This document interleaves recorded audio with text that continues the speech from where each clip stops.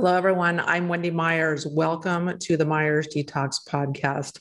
Today, we have a really important show. We have one of my heroes, Jeffrey Smith, on the show, and he's going to be talking about GMOs or genetically modified organisms and glyphosate and how those are related to skyrocketing rates of cancer, diabetes, infertility, obesity, and more. And on this show, we talk about so many just shocking facts how in India, Monsanto, who makes much of the glyphosate and genetically modified seeds, had infiltrated India and caused massive crop failure, massive cotton crop failure. And that resulted in the suicide of 250,000 farmers in India alone. We also talk about the different types of cancers like non-Hodgkin's lymphoma, liver cancers, bladder cancers, and other cancers caused or correlated, shown in research to be correlated to glyphosate ingestion and genetically modified organism ingestion. We also talk about the landmark cases that have been won against Monsanto, who's now owned by Bayer, and the victories of the plaintiffs. There was one. So many people, there was thousands of plaintiffs that had non-Hodgkin's lymphoma that won their case against Monsanto.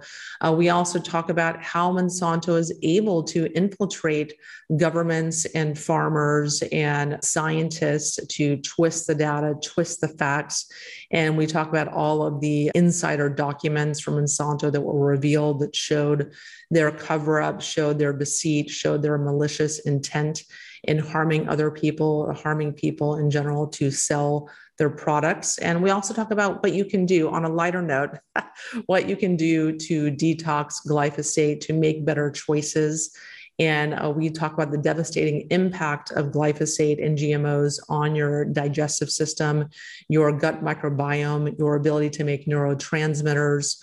We talk about obesity as well, how glyphosate basically chelates all of your minerals out of your body, and all the vegetables that you eat that are sprayed with glyphosate also have all the minerals chelated out of them, and how most conventional animals are also fed genetically modified corn, soy, alfalfa, and other food products that are tainted with glyphosate. It's just this vicious cycle. So we discuss all these things and more on this very important podcast. So thank you so much for tuning in. I know you guys listening to this show are concerned about your body burden of toxins and want to know what toxins you have in your body. So I created a quiz at heavymetalsquiz.com where you can take a 2-minute quiz and then afterwards get your results and then get a free video series that talks about many different aspects of detoxification, answers a lot of your frequently asked questions that you're asking about detoxification and how to rid your body of toxins and the health issues that they cause. So go to heavymetalsquiz.com and take it. Our guest today, Jeffrey Smith, is a leading spokesperson on GMO health dangers, and he's authored 2 global bestsellers, directed 5 films, delivered 1,000 lectures and 1,000 interviews in 45 countries. He's trained 1,500 speakers and organizations over 10,000 grassroots advocates. He's now sounding the alarm about the serious, even irreversible hazards of the new genetic engineering techniques, which can lead to health and environmental catastrophes. Jeffrey leads the global Protect Nature Now coalition, urging governments to stop release of all genetically engineered microbes. You can learn more about Jeffrey and his work at protectnaturenowcoalition.org. Jeffrey, thank you so much for coming on the show. My pleasure. Great to be here. So why don't you tell us a little bit about how you became so passionate about glyphosate and GMOs and educating the public about their dangers? 25 years ago, I went to a lecture by a whistleblower. He described how genetically engineered foods would soon be growing that year in Iowa, where I was. And he said that it wasn't ready for prime time. It was dangerous. The technology, which he was a award-winning genetic engineer, he said there's no way that any human being could go in there with current knowledge and safely manipulate the DNA without putting the population and the environment at risk. So I thought I'd help out a little, and 25 years later, 45 countries, 1,000 lectures, 1,000 interviews, 2 books, 5 movies. Now I'm, I guess, the non-GMO guy. Yes, yeah, and I love your work so much. It's so important, and you completely changed my life and educated me about the importance of eating an organic diet and avoiding pesticides and genetically modified organisms as well. And just for anyone who's not in the know yet, can you explain what are GMOs and what is glyphosate? Sure. Genetically modified organisms, GMO. Either you take genes from one species and force it into the DNA of other species, or you go in there with gene editing tools and you snip and you mess things up. The most common result of genetic engineering is surprise side effects. You can create massive collateral damage in the DNA. You won't necessarily read that by those promoting their ideas. They're going to say, oh, it'll create this effect and this effect, whereas it typically doesn't always produce what it's supposed to, but it often produces a lot of other things that they end up cleaning up or ignoring. And they've ignored the genetically engineered foods and the safety dangers, which have been predicted and named clearly by the FDA scientists who were asked to weigh in on policy for GMOs. They said it could create toxins, which it does, allergens, which it does, new diseases, nutritional problems, and urged their superiors to require testing. But the person in charge of policy at the FDA, Michael Taylor, was Monsanto's former outside attorney, later Monsanto's vice president. Monsanto is the big GMO maker. It was no accident because the White House had instructed the FDA to promote GMOs. And so they're on the market without any safety testing requirements, without any labeling that's of any significance. And now we know that the concerns raised by the scientists at the FDA in the early 90s have been validated and they have been vindicated. Over on the EPA side, they too were told to promote GMOs, but they also work with their clients to try and get toxic chemicals approved. And there was whistleblowers recently in Washington that did a hearing, 5 of them, saying that they systematically ignore, downplay, and rewrite out incriminating evidence about chemicals and other problems in order to satisfy the clients and put the public at risk. We didn't need these 5 whistleblowers because we had the transcripts from the Roundup trials showing that Monsanto had its own lapdogs in the EPA working on their behalf. And that's exactly what happened to get glyphosate approved. Glyphosate is the chief poison in Roundup. And when you look at how it was approved, it was based on fraud, manipulation, deceit, ghostwriting, pressure, but not based on science. The manipulation was stunning, and it is extremely dangerous. And most GMOs are sprayed with Roundup. Roundup Ready soy, corn, cotton, canola, sugar beets, and alfalfa are sprayed with Roundup in the crop stage. It gets absorbed into the crop, and we eat it. But Roundup is also sprayed on wheat and oats and barley and lentils and mung beans, and it's found in orange juice and wine and beer. It's nasty and it's around. So we look at both of those. Yeah, I mean, it's just completely permeated every part of our lives. Even organic food can have glyphosate if it's located near a farm that's spraying glyphosate. It's sprayed in your neighbor's driveway, all the city parks, all over the United States. It's just unbelievable how this company has infiltrated using this pesticide in every aspect of our lives. That's right.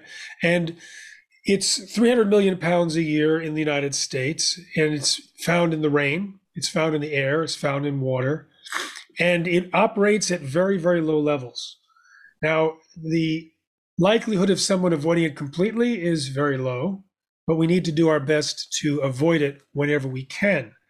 And it has been linked to more than 30 diseases. When I say linked, it's astounding the evidence we have now, whereas, let's say, 30 different diseases or more are rising in parallel with the increased use of Roundup on GMO soy and corn, or the increase of GMO soy and corn. So is it the Roundup or is it the GMO? One scientist, Gilles-Éric Seralini, a famous toxicologist from France, tried to find out. He took Roundup Ready corn and fed it to rats, and for 2 years they had multiple massive tumors, early death, and organ damage. At the same time, he fed another group of rats just the Roundup Ready corn that hadn't been sprayed, multiple massive tumors, early death, and organ damage. You could think, aha, it's the corn that's genetically engineered. But another group was fed the Roundup in the drinking water without the corn, and they also had multiple massive tumors, early death, and organ damage compared to the controls. So GMOs, Roundup, individually or together, are to be avoided. Very interesting. And I have a story about glyphosate. My brother was given up for adoption, and I spoke to him for the first time 3 years ago. And he's a cotton farmer. And when he called me for the first time, me of all people, he was mixing glyphosate to spray on his crops without any protective clothing or gear. And he had done that his entire life. Whew. And so, yeah, it just really took my breath away. And needless to say, he does have cancer now and is seeking out alternative health treatments for that. And he's going to be fine. But yeah, it was just really shocking how I met him and he was mixing glyphosate of all things. So let me take that and run with it for a second. Monsanto's own research showed that people need to have a lot of equipment, gloves and goggles and the proper suit and boots. And so they internally told their employees to suit up when dealing with Roundup or any glyphosate. And yet in the TV commercials, they showed people in tank tops and shorts and bare feet spraying, saying that it was completely safe. This came up in the trial as the complete hypocrisy, putting the public at risk and ignoring the health dangers. Now, we talked about absorption in the skin. There was a study, in order to get the pesticide approved, they have to show absorption levels into human skin. So they take cadavers, cut the skin away, and add the Roundup to the skin to see how much is absorbed into the dead bodies. And it was over 3.3 times the amount allowable by the EPA. So they never told the EPA, they lied. Instead, they took human skin and put it in an oven and baked it. You know what happens when you bake meat, it gets really tough. But that wasn't good enough. They took that baked human skin and then froze it. And then they applied the Roundup, and hardly any was absorbed, and they gave those numbers to the EPA. But they were also aware, from the documents we now know, that when they applied Roundup to the skin, to the shaved skin of rodents, there was an incredible amount of damage. There was some deaths and there were some tumors. So they were aware of it, and they acknowledged that the dermal application, in their words, of the Roundup could be related to these deaths and these tumors. So a friend of mine, Dr. Samsel, Anthony Samsel, he was spraying coyote urine around his organic garden. But I've done that also. Okay, I sprayed coyote urine. And it keeps the deer away. But he was also spraying Roundup near his greenhouse. And when he ran out of coyote urine, he decided to fill a mason jar with his own urine and see if that would work. And where he sprayed it, the plants died. His urine was an herbicide. He had no idea. And so he double checked it in his lab. God. And sure enough, it was. He stopped spraying Roundup and his urine was no longer killing the plants. He said the Roundup may have gone through his rubber boots into his skin systemically and not his urine. And the thing is, there is a chemical added to the glyphosate to drive it into the crops that also drives it into the skin and drives it through materials. And so the attorneys told me that when they put Roundup on a Tyvek suit and they dropped it on, it dripped through the Tyvek suit. So it is really penetrating. So when you tell me that your brother was applying it without proper safeguards and now he has cancer, I can understand the lineage behind that. Yeah, I mean, this is his entire life. Lived on a cotton farm and was a cotton farmer his whole life. So you can only imagine the pesticide exposure. And so there's thousands of individuals who are suffering from health conditions and then switch to an organic diet, improve. But we also know that there's many health conditions, over 30 health conditions attributed to GMOs and glyphosate. Can you talk about a few of those? Sure. Basically, it's almost all the ones that you know about that are on the rise that are popular. Autism, diabetes, high blood pressure, obesity, brain fog and fatigue and anxiety and depression, sleep disorders, ADHD, suicide by overdose, all sorts of things. And we know have now plausible positive pathways. When I was touring after I released the movie Genetic Roulette, I had spoken at some medical conferences since 2006, and the doctors were starting to prescribe non-GMO diets to their patients and reporting to me dramatic improvements with basically their entire clinical population. It was shocking, and I went to verify by going to their clinics and interviewing patients, and it was also shocking to me.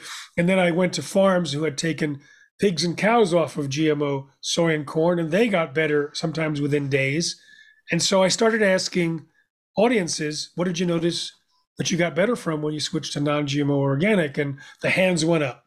And I asked, okay, how many people suffer from this and how many people? And in about 150 lectures, including 24 medical conferences, where the audience wasn't speaking about their own experience, but about their patients, so the sample size was enormous, the number one improvement was always digestive. So when we surveyed 3,256 people who were subscribed to the Institute for Responsible Technologies, the membership or subscription list, the number one result was digestion. 85.2% noticed an improvement in digestion, and not just a small improvement. At least 80% of those had at least a significant improvement, nearly gone, or completely disappeared.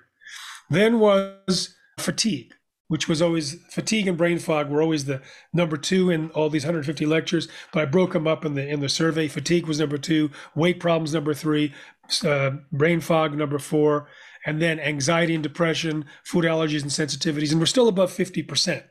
So more than half of the people got better from those particular diseases. Now, if you look at the disease charts, the correlation is incredible. The correlation doesn't prove causation, but it's important as an extra set of data to evaluate whether there is, in fact, causation. So when we look at autism, for example, the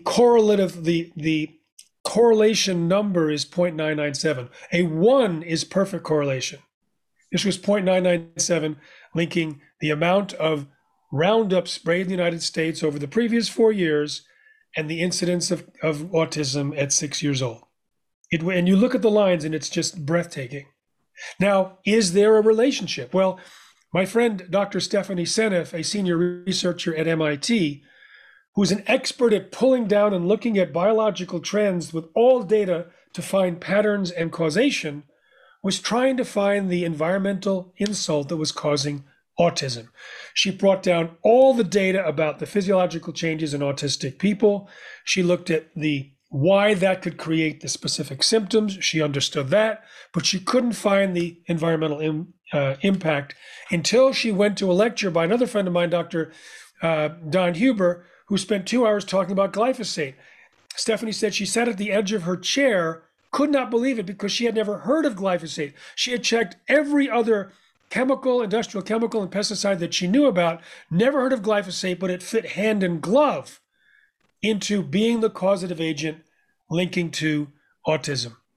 But that's not all. If you look at glyphosate, now we can get into the GMO causation also, but glyphosate is easier to talk about because there's more data. There's hardly any studies by comparison on GMOs.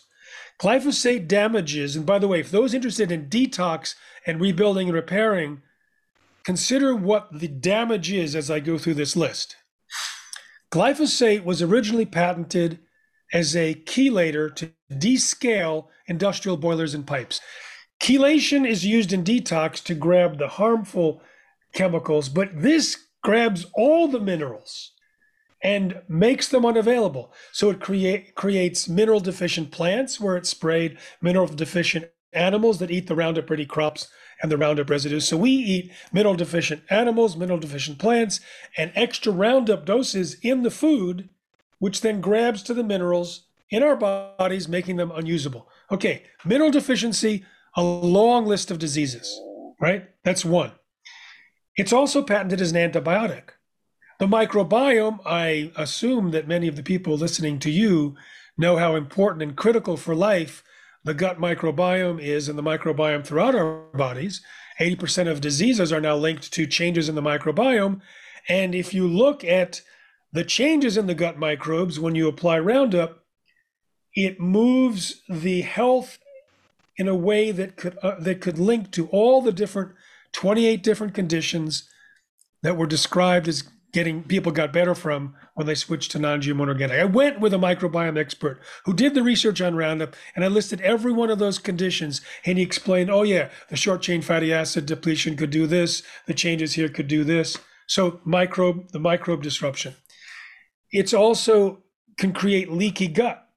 Leaky gut is also linked to virtually every disease. You can look at the published article, all diseases begin in the leaky gut.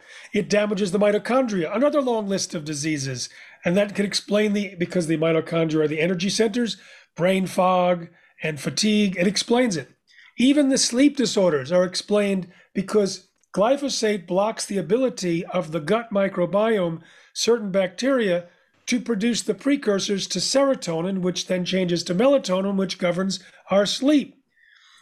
And even without the sleep, if we just look at the serotonin, that could explain our anxiety and depression. It also has a problem when producing dopamine. These are the chemicals that we really want, but we're dismantling the metabolic pathways that create it. So the neurotransmitters can get messed up. The hormones can get messed up. The DNA can get messed up, which is linked to cancer, which is why the World Health Organization's committee declared it a probable human carcinogen. It can create birth defects, and it can create epigenetic effects, changes in gene expression that can go on generation after generation after generation. When they injected Roundup into pregnant mice, the great-grandchildren suffered the most. 90% had serious disorders.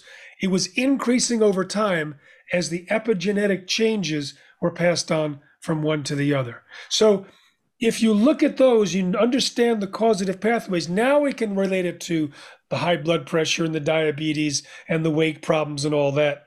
And this is one reason why when people switch to organic and get rid of both the GMOs and the Roundup in one fell swoop, we see amazing recoveries. I don't know if you've seen the movie I did with Amy Hart, Secret Ingredients. We looked at people who switched to organic. Kids on the spectrum were no longer on the spectrum. Infertile couples got kids, people with brain fog and fatigue, digestive disorders, cancer. All of these different symptoms and conditions improved or disappeared. And the doctors in there say, this is what happens in our clinic every day. And the scientists explain why. Yeah, it's just mind-boggling when you look at these charts that you see when the glyphosate use began, say the 1990s, and as the glyphosate use goes up, so does the rates for obesity, autism, allergies, and asthma, and so many of these other diseases that you talk about.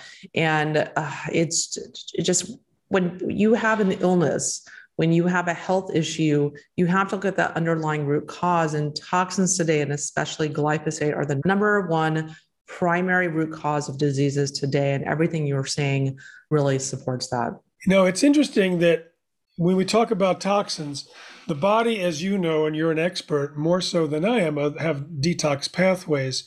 And there's some detox pathways that get compromised with the presence of glyphosate. First is the liver, the big detoxifier, the P450 cytochrome pathway. Forget about what I just said if you're not into jargon, but if you're into biology, then you go, oh my God, it hurts that? Yes, because those enzymes created by that pathway help the liver to detox. So when the liver can't do that, all of the other toxins that would normally be ushered out can hang out and do their dirty work. In the cells, you have the NRF2 pathway, which releases toxins from the cells. That is dramatically reduced. You have problems with the kidneys as well. Kidney and liver problems were very common in the rats that were fed GMOs or Roundup.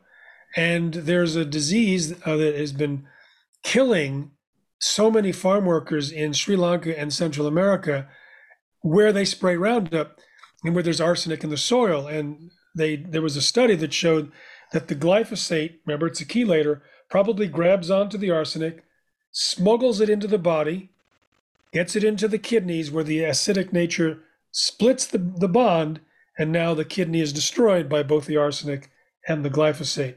So the number of of people on dialysis machines and who have died from kidney problems in these regions is absolutely horrific.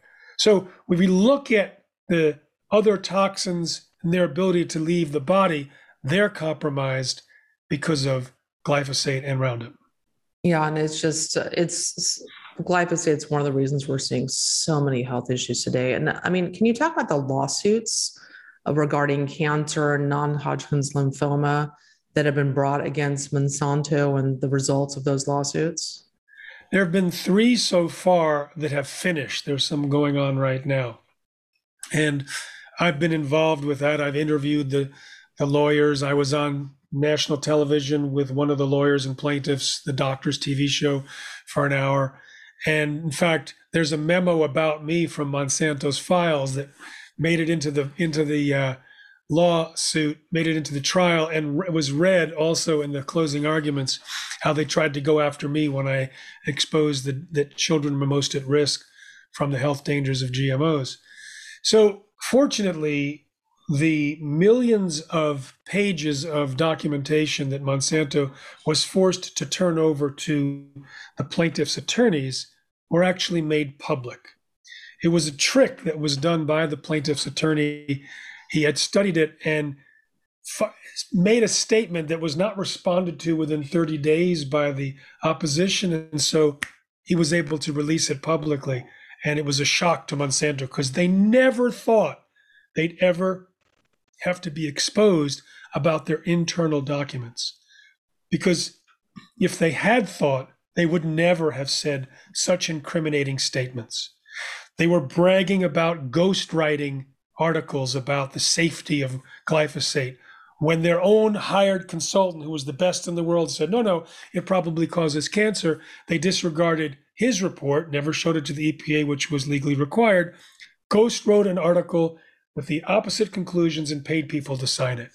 When the FDA originally said it's a possible human carcinogen, they pressured the FDA for years, hiring a shill, apparently, a doctor to challenge, saying, oh, here's the control, and you could see there's a tumor here. No one saw the tumor. But the documents pointed out that he was going to come to that conclusion even before he had ever seen the data. It was part of the setup. It found that the laboratory which did its initial submissions to the FDA did it in such a way that it was so fraudulent that members of the executives went to jail. The Justice Department said it was the biggest scientific fraud in the history of the United States, possibly the world, for this industrial biotest, which was doing all these tests for Monsanto and many other companies. It was one of the largest in the world, and it was all fraudulent. So as the jury was listening to all of these things, how they rigged their research, got scientists fired, got pressure on reporters, paid off a journal editor to retract a study that showed that the Seralini study that we reported on, which then was published by another peer-reviewed journal afterwards, passed its 3rd peer review. It was amazing that all of the dastardly, dark things that you would imagine that the worst corporations would do, it was right there in black and white. And the world's experts at the toxicity were speaking on behalf of the plaintiffs. Monsanto brought in people that were not speaking in their area of expertise. If they had brought in the experts, they would have been forced to come to the same conclusions. So there were scientists in the jury, there were very intelligent people in the jury, and they were angry. Not only did they award compensatory damages, millions for the loss of people's health and the loss of life, but the punitive damages bar is higher. It has to show that the company acted with malicious intent. And they did in every case. That's where the huge awards came. The first one, 39 million in compensatory, 250 million in punitive. By the third, it was, I think, 52 million in compensatory, 2 billion in punitive. They wanted to hurt Monsanto. That sounds more appropriate. Yeah. The judges brought the numbers down. because they had to according to certain rules. But now Bayer, the aspirin maker, which bought Monsanto, they've been suffering from their purchase because they're now offering about 16 billion in settlements for just non-Hodgkin lymphoma, which is just one of the cancers it's associated with, which is just one of the disease classes which is associated with. I sent a video to the shareholders of Bayer saying, if you guys don't do this, this, and this, other juries are going to be angry at you for trying to withhold this evidence. So either you pull glyphosate right away, but in any case, show us all the evidence and do the research, or you will go bankrupt if this goes to trial again and again and again in all these different disease categories with far greater numbers than the non-Hodgkin lymphoma actions. Yeah, I loved it when the Bayer stock went down after this verdict came out about Monsanto, and that the lawsuit was won against them. And what are some of the other cancers that are caused by glyphosate and Roundup Ready weed killer? Well, I can say, because I have to make friends with my inner attorney, I could say there's amazing evidence showing causation. The World Health Organization's committee said that it definitely causes cancer in animals because there's a lot of animal studies, but you don't generally put humans through studies like that. But based on what we know, there's a probable human carcinogen and a definite animal carcinogen. And more information has come out since they have done their research confirming that. If you look at the data from the correlational gathering, you see that the Roundup use and also GMO use are correlated with cancers, deaths and cancers of the liver, the bladder, deaths from acute myeloid leukemia, kidney cancer, breast cancer. A study showed that with breast cancer, it interacts with another element that circulates in humans. And because it circulates in humans, it allows for the carcinogenic process to go on. There's ways that certain elements will trigger tumors and others that will accelerate the tumors. In the research done by Monsanto that was talked about in the court case, they found that the greatest damage was accelerating existing tumor formation. So when they added something to rodents, I think it was rats, to create the tumor, and then they put glyphosate or Roundup exposure in one and not in the other, there weren't any tumors in one in the control group, but there was like 40% tumors in the other. So it was dramatic. When I talked to Dr. Anthony Samsel, he was able to get some secret EPA submitted documents for Monsanto with the help of his senator and found tumors all over the place in all sorts of organs. So it's not easy to say where it stops, we don't know if there's a cancer that's not promoted, either initiated or accelerated by glyphosate. We know that dogs didn't often have cancer. It was not even taught much in veterinary school by the veterinarians that I've interviewed. We have a Pets and GMOs website. But like, for example, Dr. Barbara Royal, who was Oprah's vet, she said when GMOs were introduced and Roundup was introduced into the human food supply, because the animals, the pets, get the byproducts of the human industrial food system, they were getting tons of Roundup and GMOs. And then the glyphosate started to accelerate. Now dogs have the highest rate of cancer of any mammal. 1 in every 1.6 dogs is the estimate right now. I remember talking to one doctor who wrote a syndicated column for 25 to 30 million readers, Dr. Michael Fox, and he said that when GMOs were introduced, he got a raft of letters from dog owners saying they're dealing with, itching and other allergic reactions, diarrhea and digestive problems right away. And he wrote him back letters individually saying, get him off of the GMOs. And he said he has a file cabinet filled with letters confirming that worked. So when you have practitioners before, during, and after the introduction, like Dr. Michelle Perro, a pediatrician, who saw the devastating damage among the children that she was working with, and another veterinarian that I talked to who looked at the cows, devastating changes, no one else was putting it together. And the other practitioners that started their practice after GMOs and Roundup were introduced, they consider that normal, because it is normal today, because the glyphosate and Roundup and GMOs are in so many things.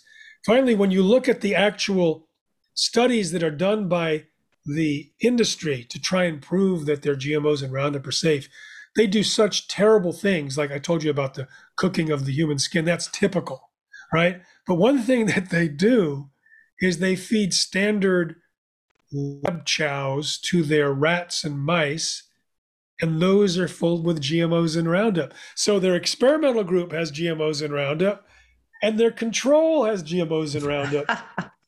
Of So it's course. like not quite science. Yeah, yeah. And that brings me to another question, another round of questions is, even people that are eating organic, trying to get organic vegetables, if you eat conventional animal products, conventional animal, proteins and meats, they're all fed genetically modified corn and soy. So can you talk a little bit about that? Well, the six major GMOs, they're all Roundup ready and they also, some of them also produce a toxic insecticide called BT.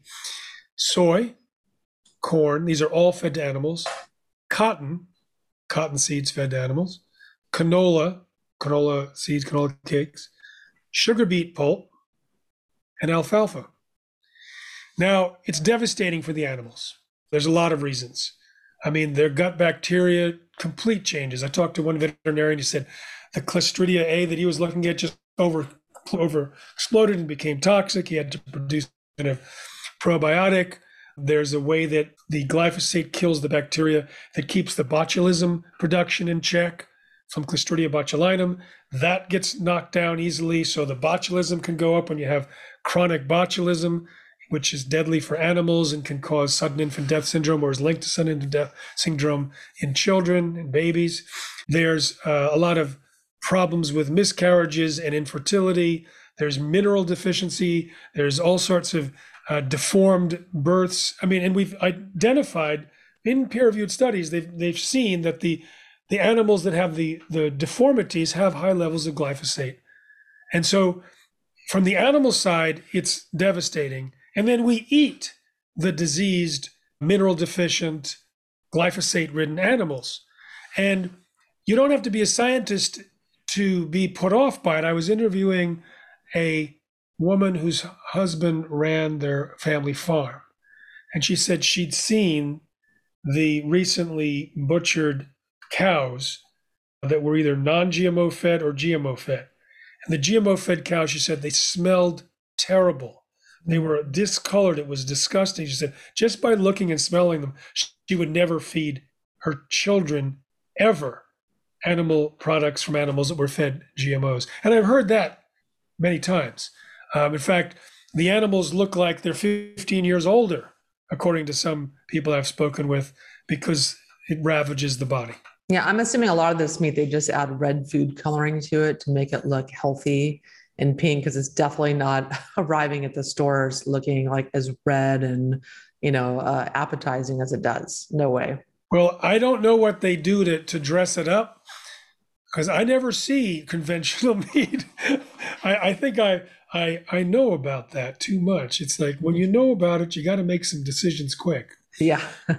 And so how does Monsanto exert influence over the farmers, over the media, over the government, the scientists? Like how is it they have become so powerful and enabling, really poisoning the United States and the entire planet? I mean, they really try to infiltrate every single country with their genetically modified seeds and pesticides. You named the big four. These are the categories that I've identified as their targets: farmers, academia, which includes the scientists, government, and media.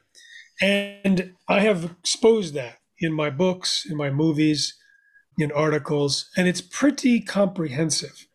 So to give you an example, when the World Health Organization's International Agency for Research on Cancer declared that glyphosate was a probable human carcinogen, Monsanto was tipped off by one of their lapdogs at the EPA about the fact that IARC was doing a glyphosate analysis. So they had months to prepare. And so we now have the document of how they planned to exert influence. They had their handy paid scientists, including the scientists they pay to try and discredit me. They had front groups. They had people who are farm organizations that get paid by them, so they do their bidding. They ghost wrote articles for scientists and supposed opinion leaders for Forbes and various journals. They created a so-called independent panel. They paid people to be on the independent panel and then wrote their conclusions and had them sign it. They organized among their influence in Washington to try and defund and discredit the World Health Organization because it had just declared its chemical toxic. It was incredible. I mean, like a friend of mine, Kara Gillam, wrote a book, and there's a whole multiple spreadsheets about how they were going to attack her and get reviews written for Amazon and others by their people that they would write and other people would sign that were written in advance. And then, I had to face the same thing with Seeds of Deception. I had to contact Amazon and say, this is a shill. They have in the Roundup trial, it was brought out that they have a budgetary item called Let Nothing Go, where if anyone mentions anything negative about their products, they counter it. They have troll farms for social media. They will attack scientists. They'll try and get them fired or censored. And it's pretty remarkable how effective they've been. They've hired PR firms to rate, or PR and intelligence firms to rate the reports by different reporters who are doing reports on Monsanto's materials. And then they would hire another group to reward those who were positive and to attack those that weren't. And we have transcripts and leaked documents how they did it. When they went into India to try and convince the farmers that genetically engineered cotton would give them riches, they rigged their research. They hid facts. They had big pictures of supposed farmers that made money that weren't farmers at all. One was a cigarette salesman or a farmer standing by his tractor. They took a picture as if he had bought the tractor because he could afford it after using the cotton. When that person was tracked down, he said, no, I'd never use that again. The tractor had nothing to do with the cotton.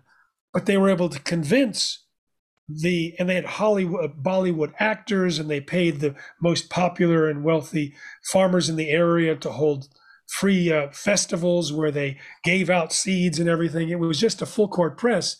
And it was such a disaster, the seeds, which they didn't sprout properly, or they didn't germinate. They had a root rot or leaf curl, or took more labor, or were poor quality.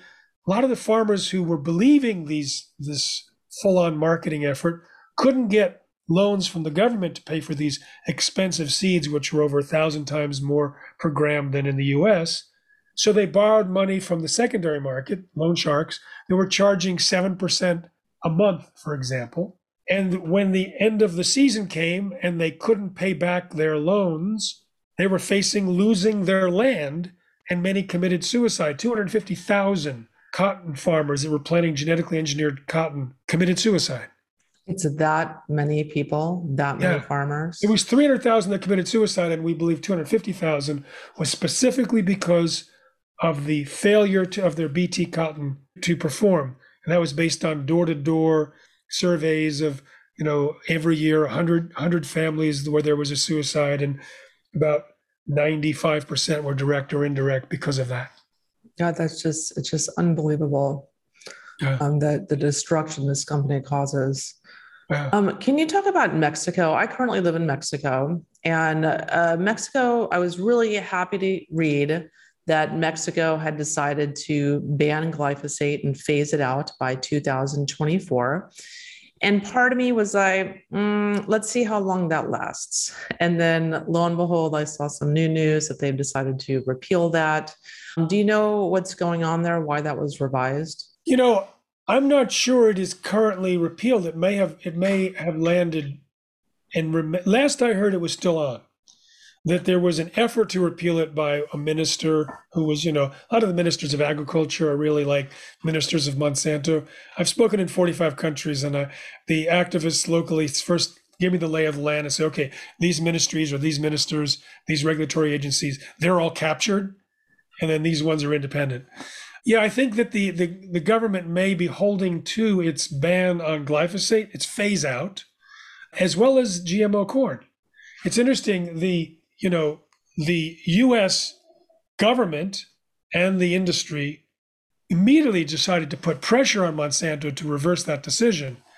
But the non-GMO farmers in America were saying, we can give you what you need. Everyone else was saying, we can't give you, you're going to be starving. We can't give you all that. It's like, yeah, we can. We can give you non-GMO corn.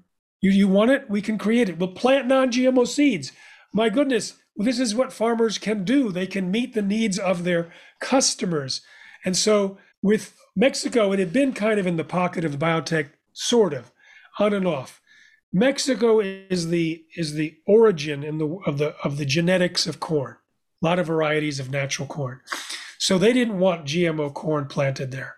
In fact, even though it wasn't allowed, it had been planted, and the pollen traveled, and they found contamination far from where it had been planted. In fact, they found contamination in the cotton 2,000 kilometers from where they were planting GM cotton in Mexico.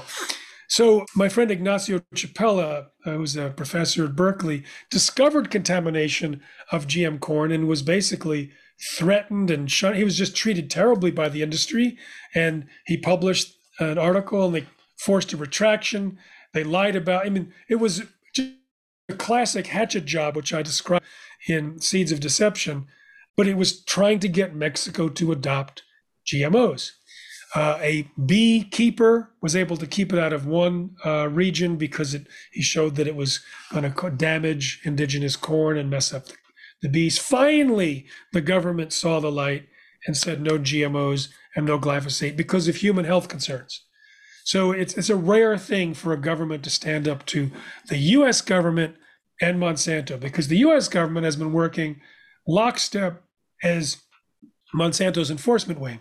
If you look at WikiLeaks, you can see that ambassadors to France, to Spain, like the ambassador to France said, urged Washington to create a retaliation list to cause harm, cause some pain on those countries that were blocking GMOs.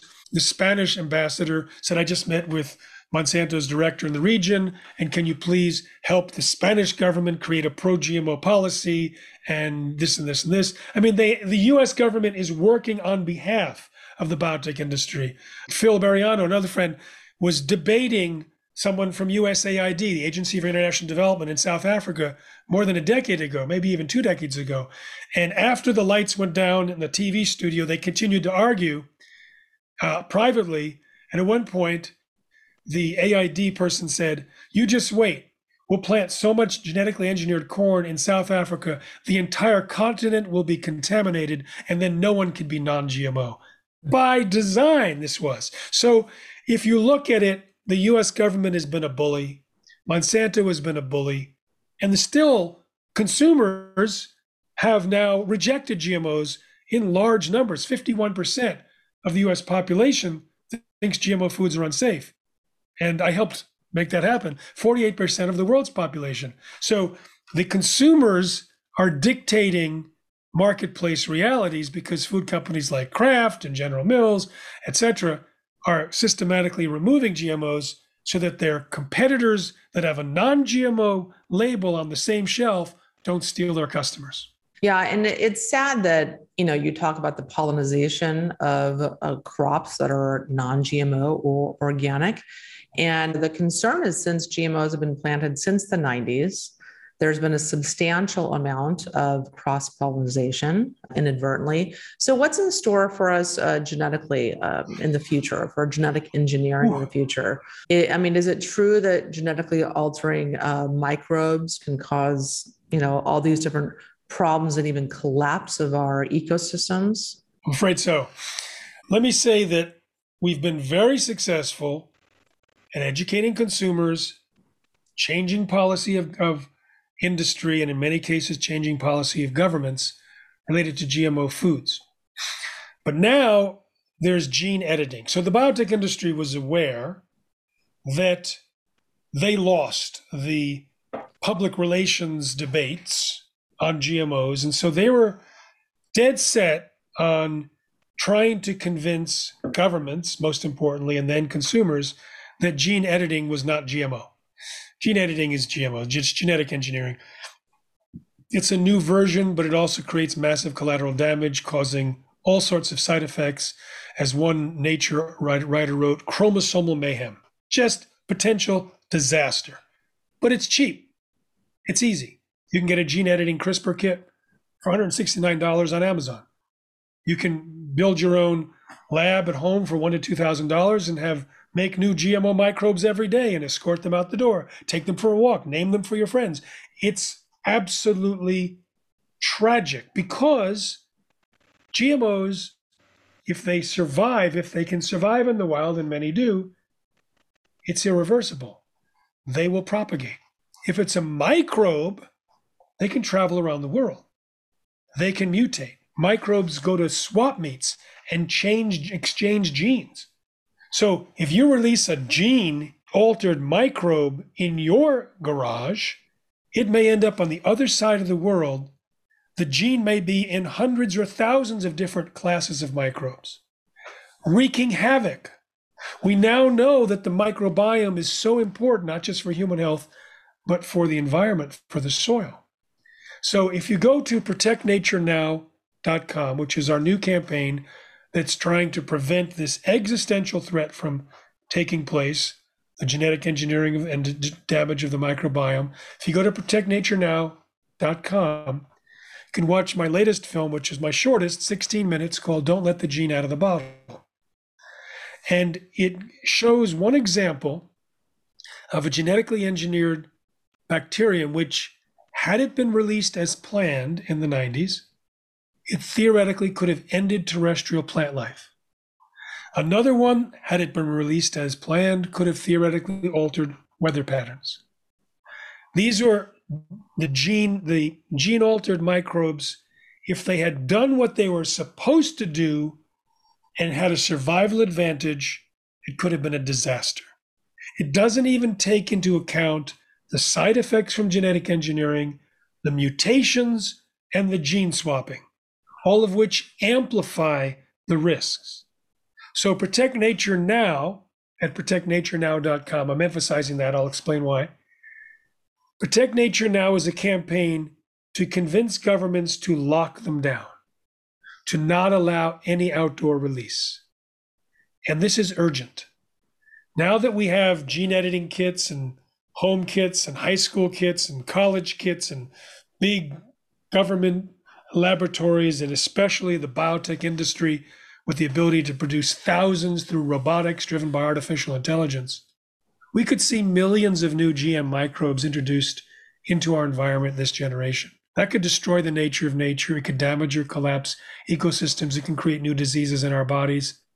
Something released to help the soil in Arkansas could destroy the microbiome of an infant in South Africa. We don't know, and we don't have enough data and understanding about the microbiome to take these risks.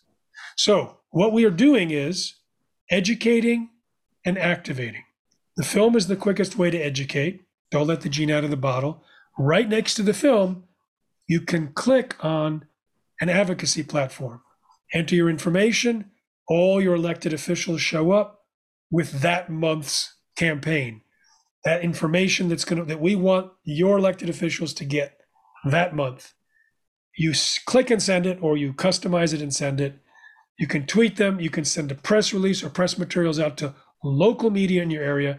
And people who visited protectnaturenow.com have sent out tens of thousands of messages to elected officials and media in the United States and Canada, UK, EU, and Australia. Those are loaded right now into the database.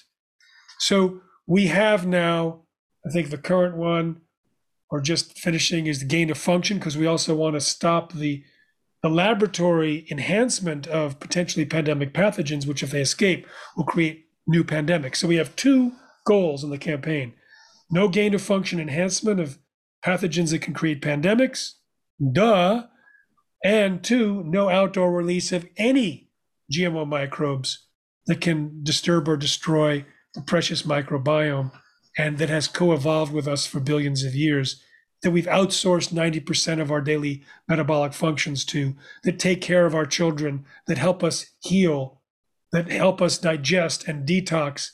We want to protect the little guys who are working on our behalf.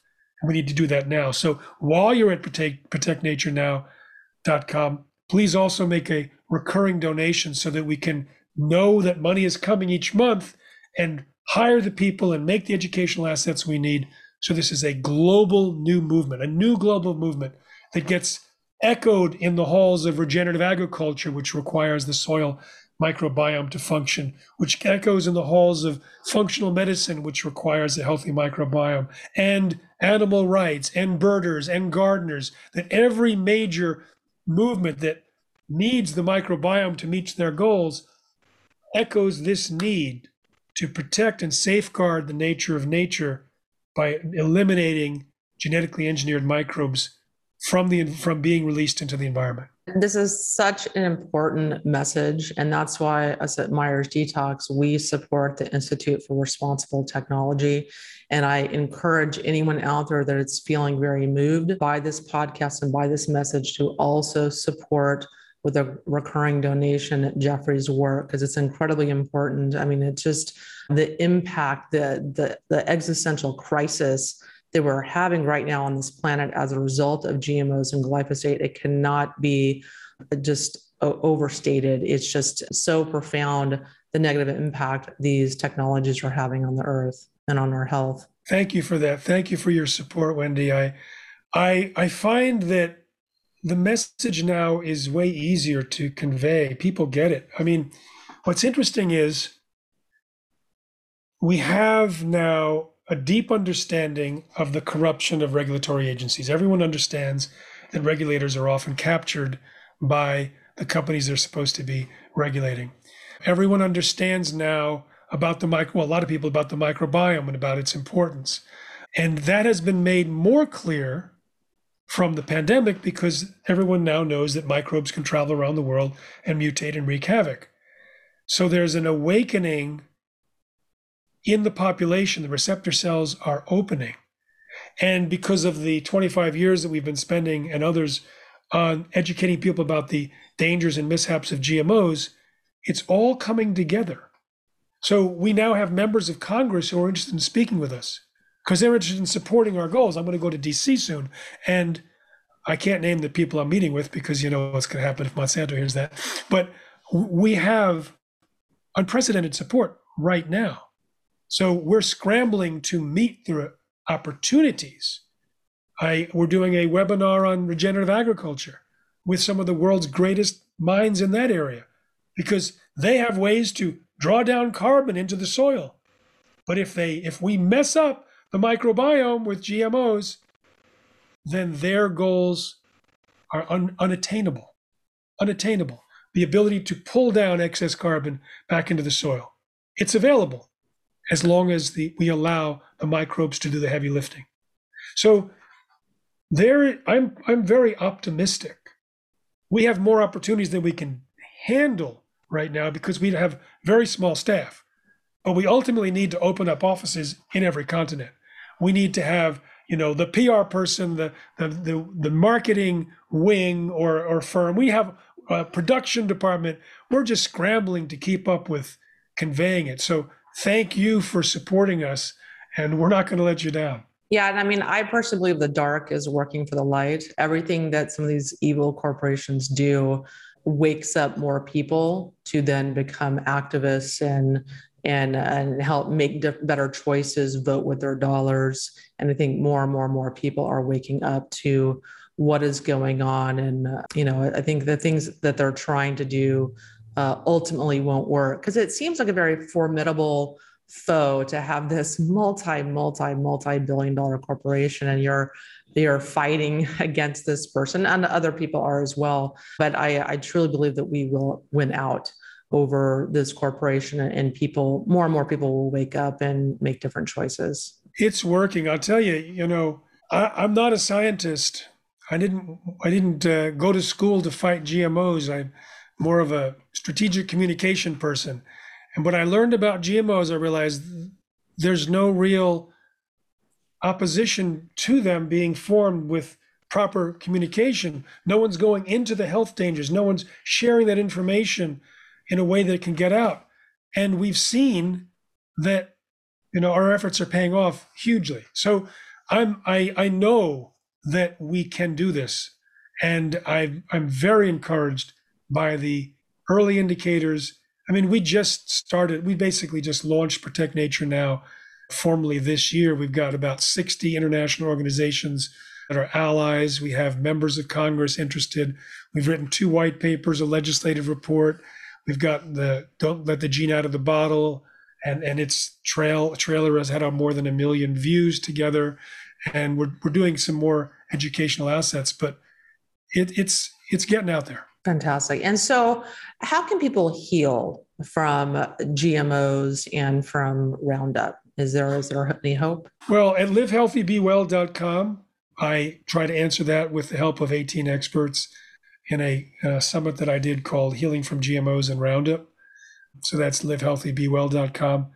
And I'm not a scientist. I'm not a practitioner.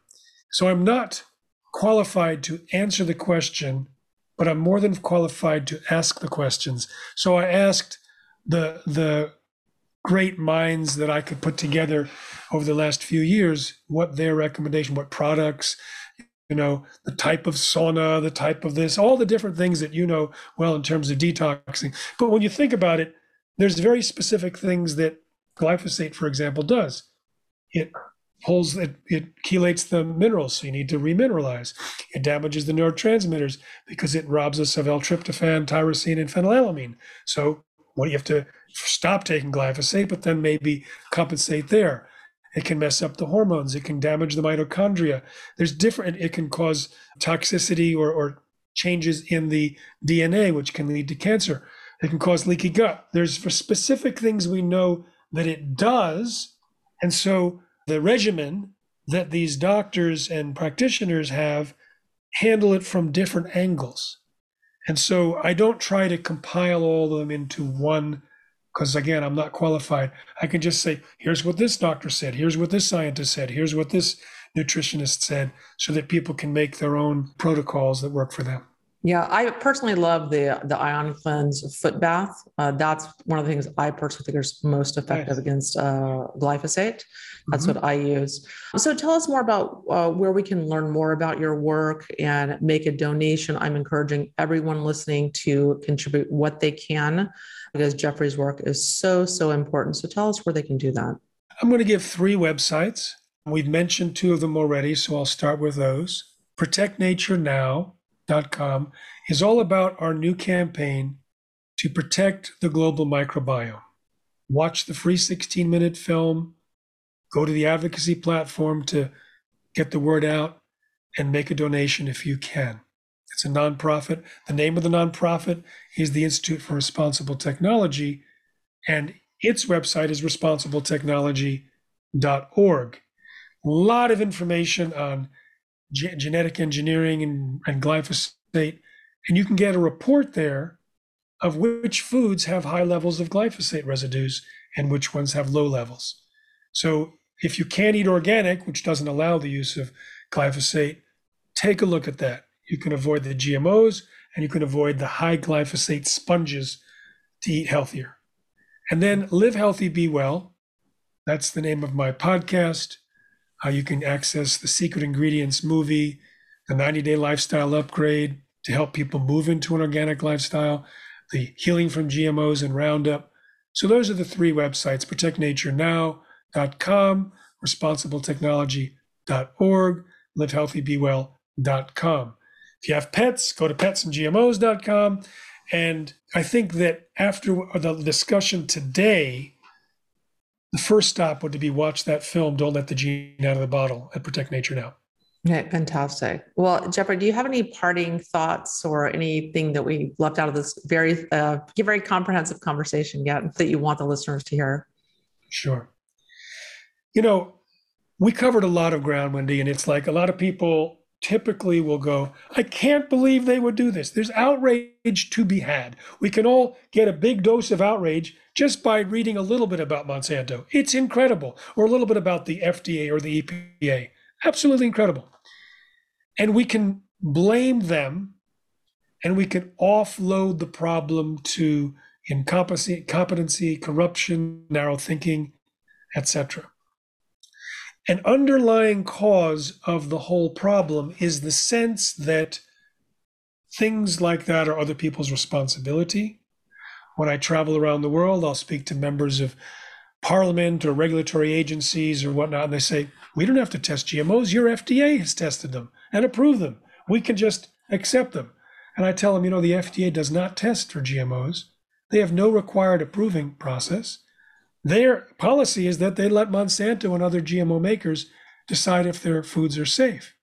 And if you look at the research that Monsanto does, I talked to a former Monsanto scientist. He said that when they found that corn damaged rats, that was genetically engineered corn, instead of withdrawing the corn, they rewrote the study to hide the effects. So no one is taking responsibility. So when you hear about all this outrageous things, we can feel disempowered, we can feel angry, we can feel sad, we can feel frustrated or fearful. We can digest this information in a different way, though. We can digest it and instead of feeling like a victim, feel like a victor. Instead of giving away the power, we can take our power back, become empowered, and say, I will choose what I call food and what I call food-shaped objects. I will choose and not have it chosen by Monsanto or their enforcement wing in Washington. I will protect the microbiome now that humanity has reached the time where we can inexpensively redirect the streams of evolution for all time. I'm part of that humanity. I will do what I can and take responsibility, whether it's passing on information to your senators, making a donation, becoming an advocate. Who knows what works for you? But it's the attitude of, I'll take on this responsibility. I'll undo the training of giving away my power to schools and governments and media and doctors and say, no. That's an epidemic of misthinking. We're all in this together. What can I do? Now, let's not think, well, I can't do everything, so I can't do anything. That's the other thing that keeps us frozen. We think, well, there's this problem, overwhelm. First of all, if you're really digesting the emotions, you're not getting overwhelmed. I'm optimistic. I'm not fearful. I'm not angry. I'm not upset about this. I'm moving forward, and so are so many people. So that is internally making this sustainable so you can pay attention to it and not be hurt and stressed and disabled by it. Second, you take an inventory of what you can do and what you can't, and you feel good about it because you're not going to be able to do everything on your ideal to-do list. I can't, no one can. But we do what we can and don't turn away the opportunity to take responsibility and to share the inspirations that we got that made us interested in taking charge with others so that we can build our ranks. I guess that's what I wanted to say to your very highly educated audience that have been working already to clean itself, clean everyone. They're working to detox, and now they have a lot more energy. Yes, exactly. Well, Jeffrey, thank you so much for coming on the show. And I just love your passion. I love your dedication with the decades of work that you put into educating the public. I know there's been a lot of personal sacrifice in that and attacks and things like that. So I so applaud your work and your heroism. I respect you so much. And I thank you so much for coming on the show. Thank you, Wendy. And thank you for the great work you're doing. In this toxic age, detoxification is super important. Thank you for being a leader in that. Thank you. And everyone, thanks so much for tuning in every week to the Myers Detox podcast, because I know that you're very concerned about your health, and I really love educating you about the impact that toxins have on your health so you can get to the true underlying root cause of your health issues and enjoy the health and the joy that you deserve. So thanks for tuning in every week, and I'll talk to you guys very soon. The Myers Detox Podcast is created and hosted by Wendy Myers. This podcast is for information purposes only. Statements and views expressed on this podcast are not medical advice. This podcast, including Wendy Myers and the producers, disclaim responsibility for any possible adverse effects from the use of information contained herein. Opinions of guests are their own, and this podcast does not endorse or accept responsibility for statements made by guests. This podcast does not make any representations or warranties about guest qualifications or credibility. Individuals on this podcast may have direct or indirect financial interest in products or services referred to herein. If you think you have a medical problem, consult a licensed physician.